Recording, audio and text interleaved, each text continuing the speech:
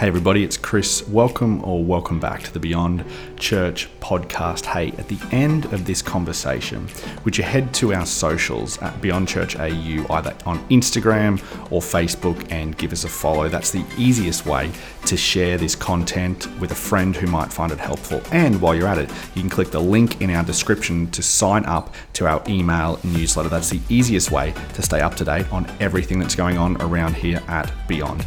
But in the meantime, I hope this following conversation inspires you to take your next step on your faith journey. Enjoy. So, as I said, bit of a different night tonight. We've got Ask a Pastor Anything. We're going to ask our two pastors to come up, and if they could introduce themselves, that'd be great.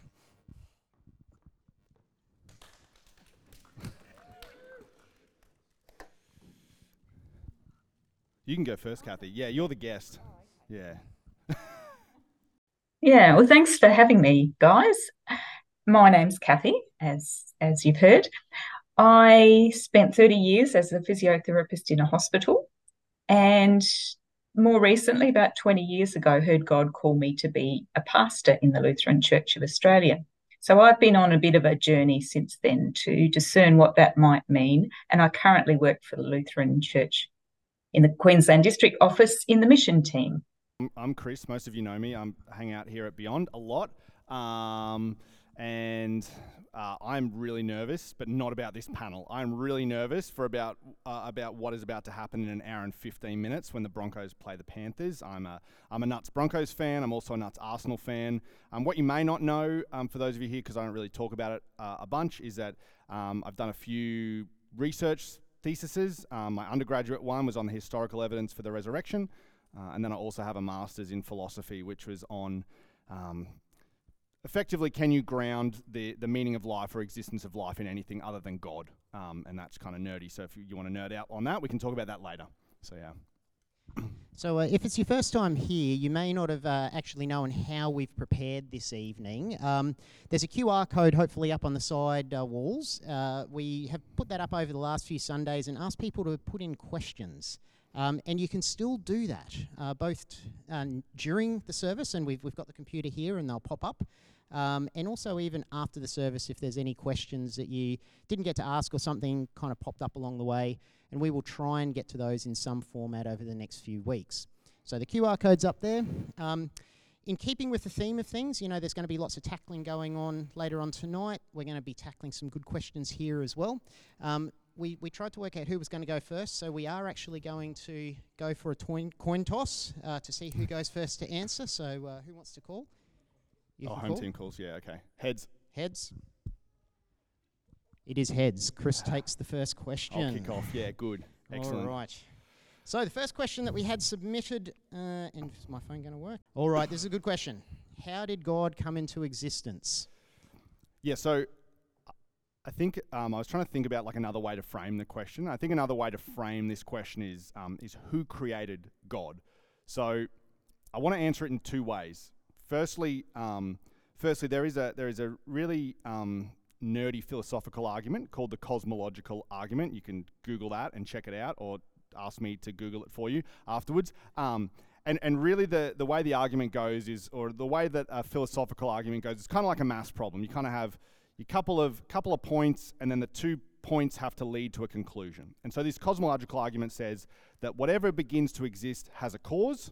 That's the first part. The second part is the universe began to exist. And then the third part is therefore the universe has a cause.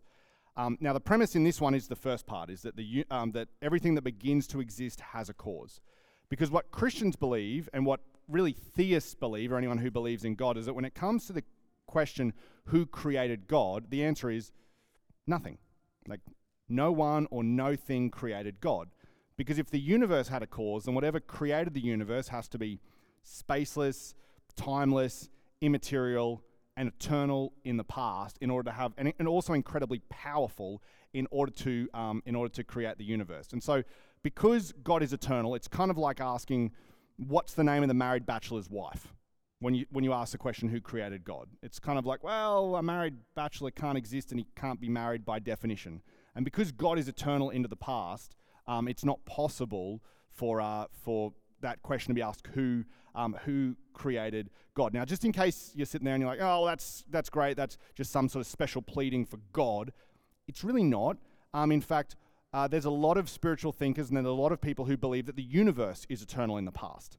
So that actually, all it is doing in this sense is just saying, no, instead of the universe being eternal in the past, we're saying that God is eternal in the past.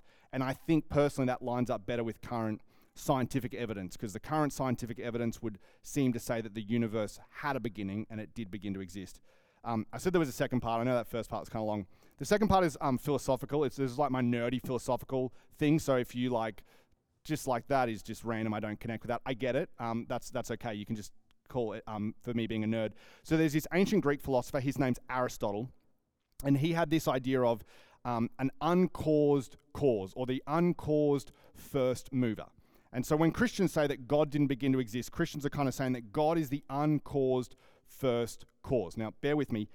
If the universe was eternal into the past, what someone who makes that claim is saying that the universe is infinite. But infinity doesn't actually exist in reality. Because in order for us to be having this conversation, an infinite number of moments in time would have had to have passed. But if the universe is eternal into the past and never had a cause and has always existed, then we couldn't actually get to this moment in time, because an infinite number of events would have had to have passed, and an infinite number of events haven't. It's not possible for us to have that pass. So the fact that we're having this conversation seems to suggest that we can go back and we can track a finite number of events back to a moment in time beginning. Now, I know that was nerdy. I know some of you are like, oh, that's just great. We'll just move on. I just wanted to cover both those points. Yeah. Did you have anything to add, Kathy?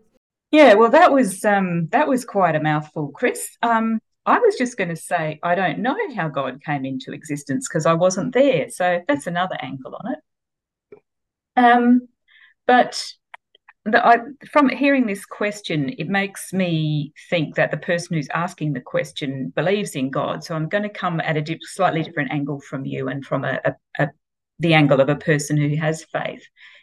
And I think that God gives us something to really hold on to as we try to imagine that God has just always existed and never had a beginning and won't have an end. And that is the name I Am, which God uses throughout the Old Testament, simply as Abraham asks him in Exodus, what is your name? And God says, I am who I am. Tell them I am has sent me to you.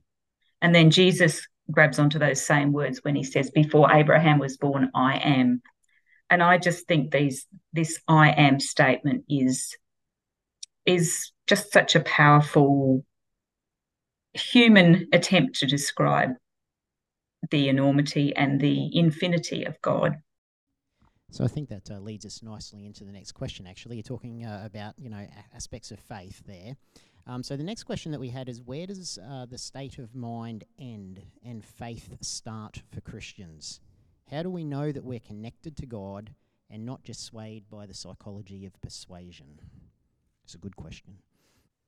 Yeah, it's something that has troubled me at times too. And I think where I've ended up on that process is to just realise you can't separate them. Sometimes when you try and separate the part of you that is about faith and the rest of you, it's a binary thing that's actually unnatural and can just twist us up a little bit when we try to imagine it that way. There's Christians over the centuries who've tried to separate the two, and it hasn't always ended well for them. And of course, Jesus was both human and divine, so trying to he embodied all of divinity and all of humanity. So if it was good enough for him, I think it's good enough for us to just accept that we are people of faith, we are swayed by psychology, we are people who interact with communities, and that's part of the totality of who we are as humans and who we are as Christians. So, whether there was some music that was stirring us and we were feeling excited, but we were thinking, well, maybe it's not faith, maybe it's just me getting excited. it's, as I said, you just can't really separate them. And so when you get to questions like that, it's really important to remember that God always comes to us first. It's not about how we can connect with God or the things we do. There's an expression that Kelly Fryer uses called big arrow down. And it means that, first of all, God comes to us first. The action, any faith we have is because God planted it in us. But it's a big arrow because it's meant to be just so much more than God does, so much more than our little arrows up to God, which are our participation in the things that he does first. And I think, too, just remember the words from Mark 16, whoever believes and is baptized will be saved. That's the assurance we have. The assurance we have of our faith is in our baptism, not in our ups and downs. And those doubts, all of those doubts and questions are welcome. And that's why I'm really glad Kathy's here, because I think what you'll see tonight is that we both think about things and faith very, very differently, which is why Kathy's here. And for me, I spent so much time trying to understand this question. And so if neither of us have answered it well, just send a follow-up question, because I'd really like to be able to, or we'd really like to be able to do a good job at answering this. For me, I kind of thought what the person was getting at was this idea that faith and reason are in conflict. And maybe you've experienced that. Maybe you heard someone say the phrase like, "Oh, well, I'm not a Christian because I believe in science," as if you can take your reason to a certain point and then you have to jump off the cliff and then you just have to believe. And the truth is that the New Testament and the way that Jesus talks about faith doesn't seem to indicate that it's a lack of information or that it's just blindly believing something. That the New Testament talks about faith as this idea of trusting. And we all know that there's a difference between belief that and belief in. For me, a really practical example is like that when Emma and I were dating, for those of you playing along, Emma's my wife. When Emma and I were dating, I had this belief that, like, hey, yeah, we want to get married, that she wants to spend the rest of her life with me. But it wasn't until like I got to the point where I proposed and Em said like yes, that I had belief in the fact that Emma wanted to marry me, that Emma wanted to spend the rest of her life with me. And I think sometimes that's true when it comes to faith in Jesus. We can believe that, yeah, I believe that God exists. Yeah, I believe that Jesus died on the cross. Yeah, I believe that there's all this evidence and I believe that I have good reasons. But it's not until we go, okay, well, now I'm actually going to transition from belief that to put my belief in the fact that Jesus is who he claimed to be, that all those things apply to me. So I think there's, I don't necessarily think faith and reason have to be in conflict. I think that God has given us our reason, God has given us our intellect, and we're to use all the parts of the way that God's wired us. Alrighty, so our next question is maybe something a little bit more practical than the first two. And this one's going to you first, Chris. So I get so easily distracted when praying, particularly when I'm by myself. Any tips? Me too. Me too. I think if someone says they're a Christian, like, I don't get distracted, I'm like, I want what you have, So I just kind of jotted down some notes really for things that I've tried at different times that have like worked for me. I think the first thing is to just recognize it's normal to get distracted. Like, it's totally okay to get distracted. So take the pressure off yourself. The goal of like going to pray shouldn't be like, my goal is not to get distracted today. The goal should be, I'm praying to connect with God. And so when you do that, you kind of take the pressure off. So first thing I'd do is look at ways to minimize like avoidable distractions. So avoidable distractions will be things like social media. They'd be things like, do you try and pray in a coffee shop or in a train where there's lots and lots of distractions? Maybe find a quieter space or a quieter time in the day. Something else I'd say, or some things that have been helpful for me, 3 things in particular, is pay attention to when you're praying and your thoughts wander, what do they wander to? Right? Do they wander to a person? Do they wander to a situation? Do they wander to something in particular? Because that actually could be a cue for something to pray about. Right? That could be a cue for something to think through or to pray through. Another thing that I've tried and I use sporadically is like I like to journal. So when I'm praying, I like to write my prayers or kind of dot point them, because I just find that like I'm a tactile person, like writing and putting it onto paper kind of helps me slow my thoughts down a little bit and process through them a bit. And then the other thing that I've used is I use technology to help. So I know that's weird when I said like put the phone away, but for me, like there's an app that I use called Lectio 365, or there's another app called Pause, where they guide you in like kind of prayers, they give you prompts or things to think about. And for me, that technology has been a really helpful way to kind of make sure that I'm less distracted. Thanks. I think those are some really great suggestions for when we're in our prayer time. Next question, and I'll throw it back to you, Kathy, if you could expand, is actually, how can we be more disciplined in our prayer time and in our devotional time? So it's a bit of a wider question, I guess. Any tips on that one for us? Well, be reassured that nobody really wants to be disciplined in their prayer time and their devotion time. It's just that some people are less against being disciplined than others. So for everyone, discipline by definition, it's work, but it does pay dividends. First of all, I'd like to say, yes, I've just talked earlier about the big arrow down, how most of it is what God does for us, and we can't find our way to God. So just remember that's what this prayer and devotion time is. It's just about spending time in a relationship that God has already established for you. God is already living in your heart through the Holy Spirit. And so you can forgive yourself when you fail. Don't let shame or condemnation or anything like that have its sway on you. But there are things, just like any sort of training, there are things that we can do to be more disciplined. You could just map out your morning if you want to pray in the morning, and work out what time it is that you would need to get up to fit all of those morning activities that you want to and need to do in it, and set your alarm accordingly. Another thing that you can do if you're struggling with discipline is just mix up what you do a little bit. So some days, you might have a preferred devotional process, but some days you might instead listen to Christian music or listen to a podcast, just so that you're not getting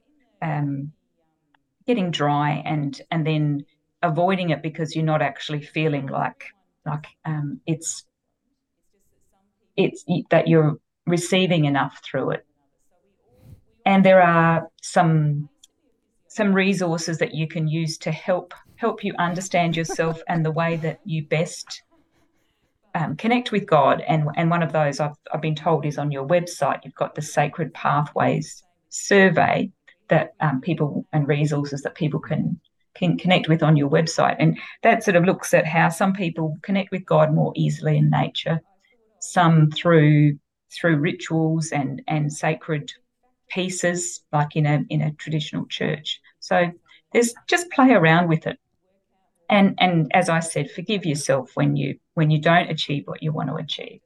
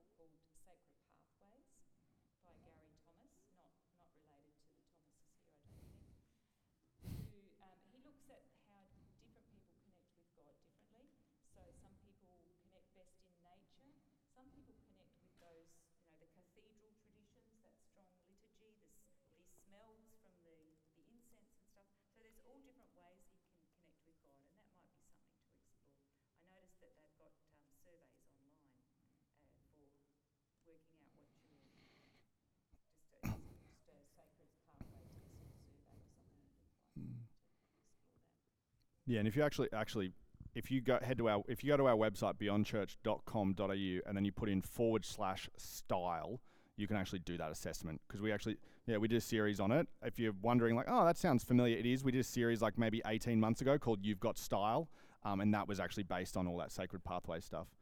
Only thing I'd add is something that was really helpful for me is if you've ever heard of like Charles Duhigg, or there's he writes a book called The Power of Habit, or like another really popular one is Atomic Habits by James Clear. Those sort of books are really helpful for me in just understanding the process behind what are the things that help you form a habit and help you break a habit. And so if you're trying to get a habit of prayer, sometimes it can be like, I don't actually know the process. What are the processes behind that? So reading Atomic Habits was particularly helpful. And then something that Kathy kind of said, but that I like is that give yourself grace. But the way I frame it is, if you miss a day, just don't miss two. Okay, it's okay to miss a day. That's not a big deal. Just don't miss two. I really like the idea of, if you can be consistently good at something, that beats being occasionally great, right? Because anyone can be occasionally great and read their Bible and be like, I read it for half an hour, or I prayed for 40 minutes, and that's awesome. But like, that's actually not going to help you over the long term. What's going to help you over the long term is just being consistently disciplined, and getting into a habit 3 days, 4 days a week is going to beat it if you instead of doing like, I did an hour once a fortnight. So just that idea of being consistently good. Yeah, from a personal perspective for myself, I find piggybacking really helpful. So I take a habit that I've already got and then add this on top of it, because this makes it a bit easier. Something I'm already doing, it's just going to I just tack it on at the end. I like that. So that's a nice, easy way to do something. All right, next question. And this is to you, I believe, Kathy. Or is it back to... No, it's to Chris. It is Chris. Sorry. Cool. No, I've lost my place. Sorry. What are some ways to deepen your faith? I feel like I've plateaued. I'd say, I would say, let's drop me a note. We should get a coffee and we should talk about that a little bit more to find out exactly the specifics of what you mean. I think that the general answer would be, my general answer is always, what do you mean by deepen your faith? Like, if you were to deepen your faith, what would that look like if that was to happen in your life? And for some people, the answer is like more information. For some people, the answer is maybe more experiences. For others, you could pick whatever it would be. And then I would say, once you've got that answer of what it would look like for you, then ask the question, does that line up with Jesus' definition of a deep faith? Because Jesus is like really clear. And I think one thing that's interesting that we have to kind of push out of or resist as Jesus followers is often we talk about this idea of, well, it's my faith. And while that's true, it's also not your faith, because your faith is not actually in you. Like, your faith is in Jesus, which means that it's your faith, that you own it, but it's in someone else. And the object of our faith is actually Jesus. And so I think the best way, if you want to have a deep and fulfilling faith, is to ask, well, does my definition of faith line up with the author of my faith? And at least Jesus sort of says, that, the world will know you're my followers if you love each other the way that I've loved you. And so Jesus is much more focused on what we do as opposed to information. He's much more focused on transformation as opposed to information. So that's a very general thing. The specific thing I would say is there are definitely seasons in Christians' lives or in Jesus followers' lives where it feels like, it kind of feels like you've tried everything and just nothing seems to work. And maybe the best way you could describe it is like, I just feel dry spiritually. Like, it's not working. I'm hitting my head against a brick wall. Things are not working. I've tried all these different sorts of things. I've listened to advice and it just doesn't seem to be working. That first of all is also really natural. Okay, Christians, there's a term or a phrase, is depending on, it's often called the wall. Sometimes it can be called a dark night of the soul. But it's kind of this blockage that Christians that you can kind of get to. You kind of be like, I've been following Jesus for so long, and it was once really, really easy, and now I just feel like I'm going in quicksand, or I'm just not moving anywhere. And the first thing to note, I think, is that is all throughout Scripture. Okay, like Jonah got stuck in a whale when he was following God. Okay, Job had a whole bunch of bad things happen to him. Paul, the apostle, ended up dying for his faith. Like, Jesus got himself into a garden and he was praying to God. He's like, God, if you could get me out of this situation, like, I would really, really, I would love that, okay? So going through a challenging situation is often what God uses to actually draw us close to him in a brand new way. And so it sounds a little bit silly, but in the early days when you first become a Jesus follower, it's really easy to follow Jesus because it's all new, it's all exciting, you don't really know much. You're like, everything you take, you're like, I'm following Jesus, it's this whole new thing. But then what happens is you follow Jesus more and more and more, then it gets really challenging, right? Because then Jesus goes, oh, yeah, you're going to have to like forgive that family member. Or now you're going to have to, work through and maybe change the way you handle your boss, or maybe now you're going to have to rethink the way you deal with finances. And so when you get to that wall, we have two choices. We can either like go back the way we came, and that's fine, you can do that. There's nothing wrong with doing that. But what I would encourage you to do is to lean into the wall, to lean into the discomfort, and actually see it rather as than God like being angry at you or mad at you or turning his back on you, that God's actually trying to encourage you and to allow you to grow in more dependence on him and to see him in a brand new way. So rather than looking at the wall or that dryness as a plateau as a bad thing, I would look at it as what's God trying to do in me and through me in this season. Anything to add, Kathy? Yeah, well, you might want to just pray that God will show you the blockage.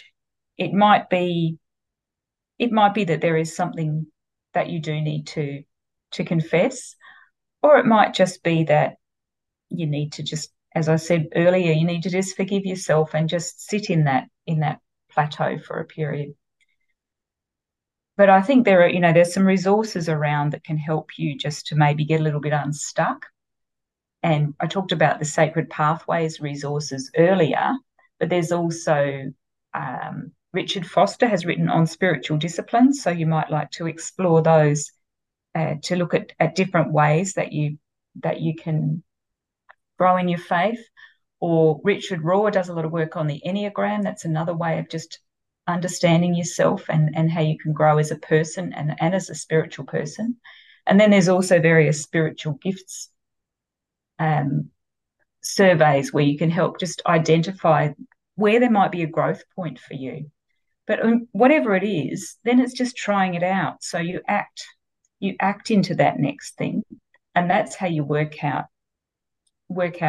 if there are some roadblocks you need to get through, or you work out, well, whether there's a new thing that God's calling you into, or maybe something that you try and it's not really your thing, but it's all just little ways to nudge away at your growth as a Christian.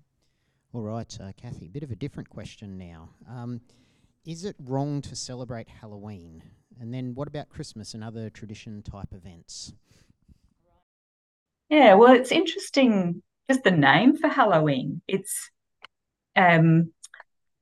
actually a Christian name because traditionally on the 1st of November, there's been a celebration called All Saints' Day, and another name for it is All Hallows' Day. So Halloween is like Christmas Eve is to Christmas Day. It's the eve of All Hallows' Day. So, and it's interesting how some of the pagan and Christian festivals have sort of got tangled up a little bit in terms of dates and traditions.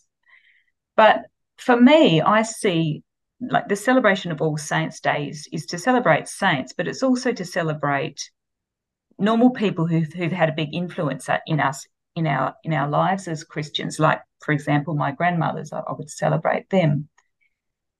But so just thinking about All Saints, I see Halloween and maybe some of those other festivals as a recognition that we're not as disconnected from the dead as we imagine we might be, but they just manifest in different ways. So I do wonder whether it would be possible to make that connection, to help people make that connection, so that it's not just about dressing up and creating more landfill, but it's actually celebrating, well, we are part of something bigger. We are part of the people who've gone before us. So, yes, I don't know how you do that, but that's my suggestion.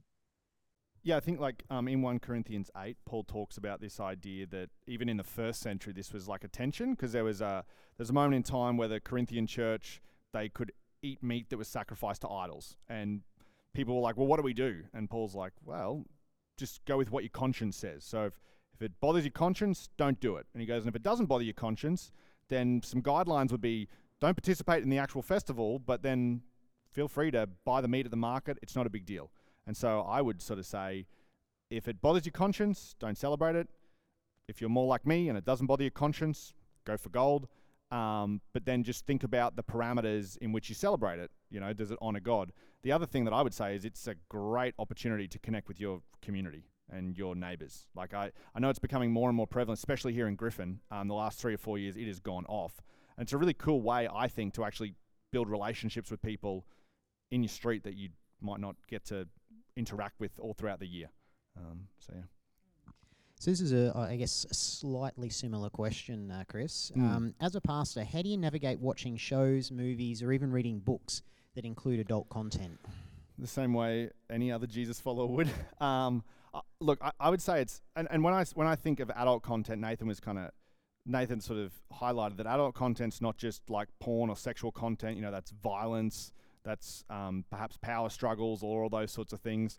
When it comes to sex, I always kind of think if I wouldn't feel comfortable with Emma sitting next to me watching it or like explaining to her what I've read, then I probably wouldn't do it.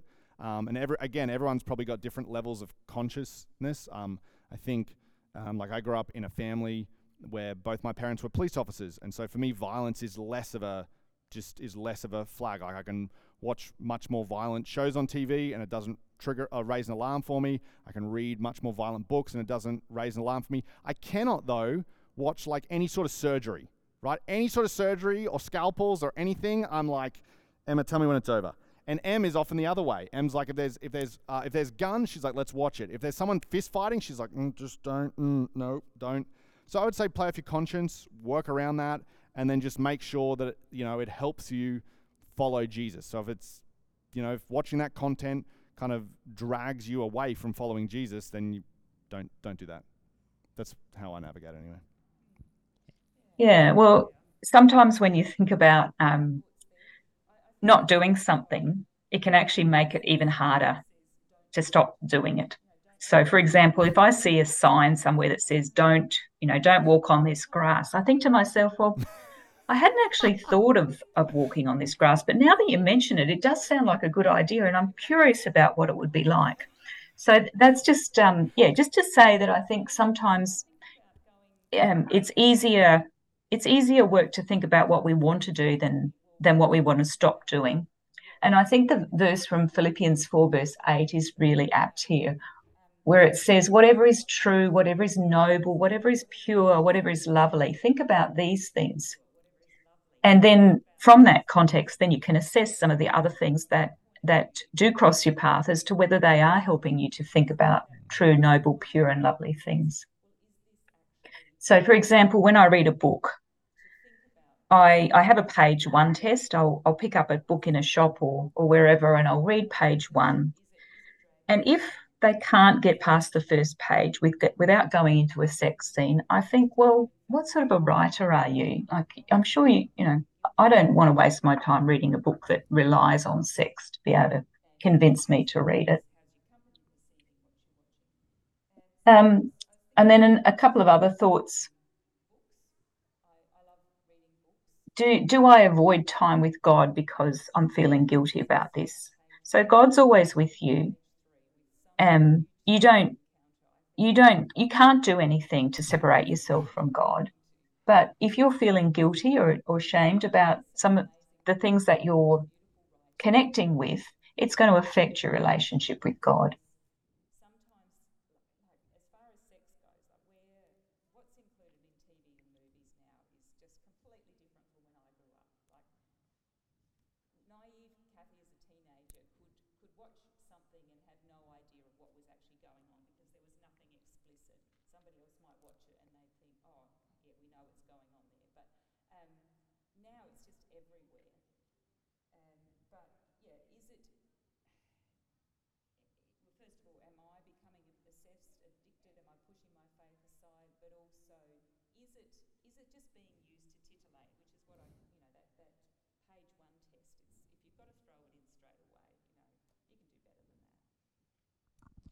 I remember, I think it was a message here actually, someone described our mind like a sponge, and what we choose to soak it in is what will come out when we get squeezed in life. So be careful what you soak your mind in, I guess. All right, next question to you, Kathy. How do you walk in the Spirit? I think walking in the Spirit is really cooperating with what God would do in your life.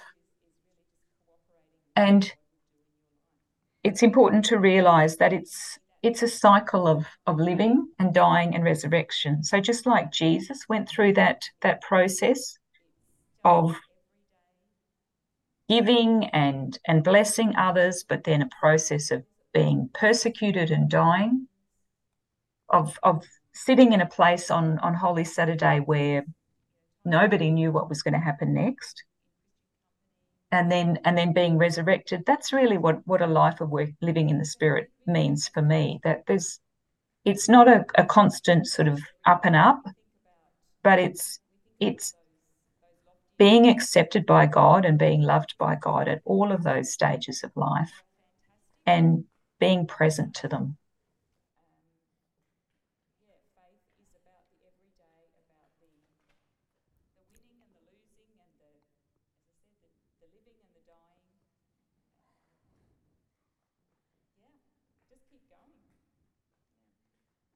That was good.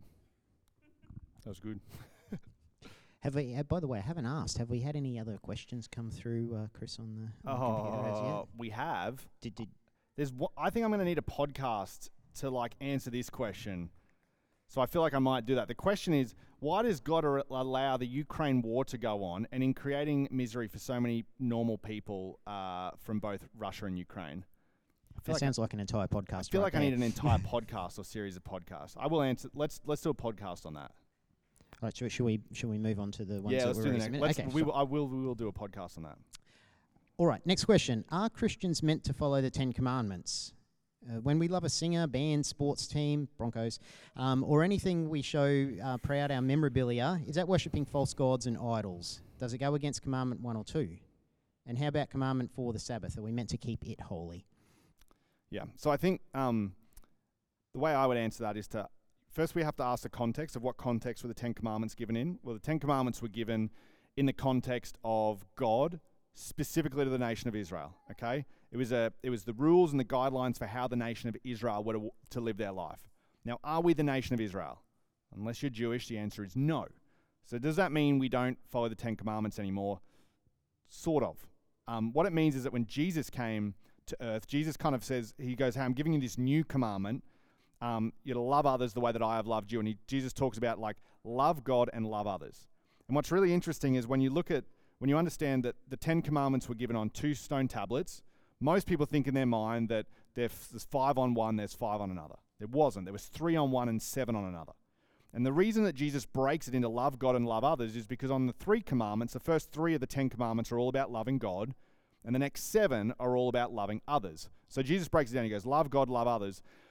So technically we don't follow the 10 commandments, but Jesus raises the bar, okay? Because Jesus' way of loving is far, far more encompassing and far, far more demanding than the 10 commandments. But we don't, unlike the Jewish people, they followed the 10 commandments to be right with God. We're right with God because of Jesus. But Jesus also raises the standard. So he goes, if you think a bad thought about someone, it's the equivalent of murder. If you think about, if you think a thought about, someone and it's a sexual thought, you've effectively committed adultery. So Jesus raises the bar. So no, we're not bound to the 10 commandments.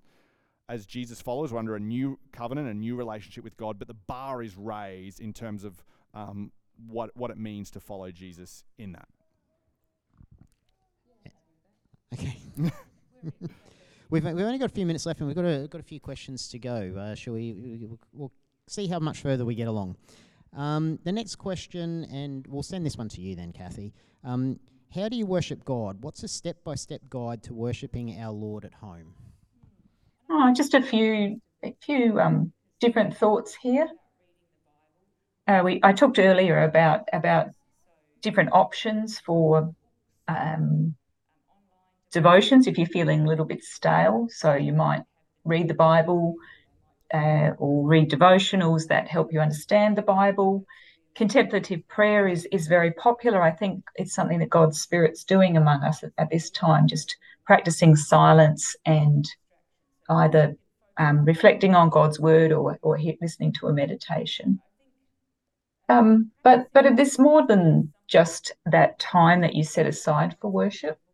There's just an idea of knowing yourself in God's presence throughout the day, and that's something that takes practice. It takes time to just develop.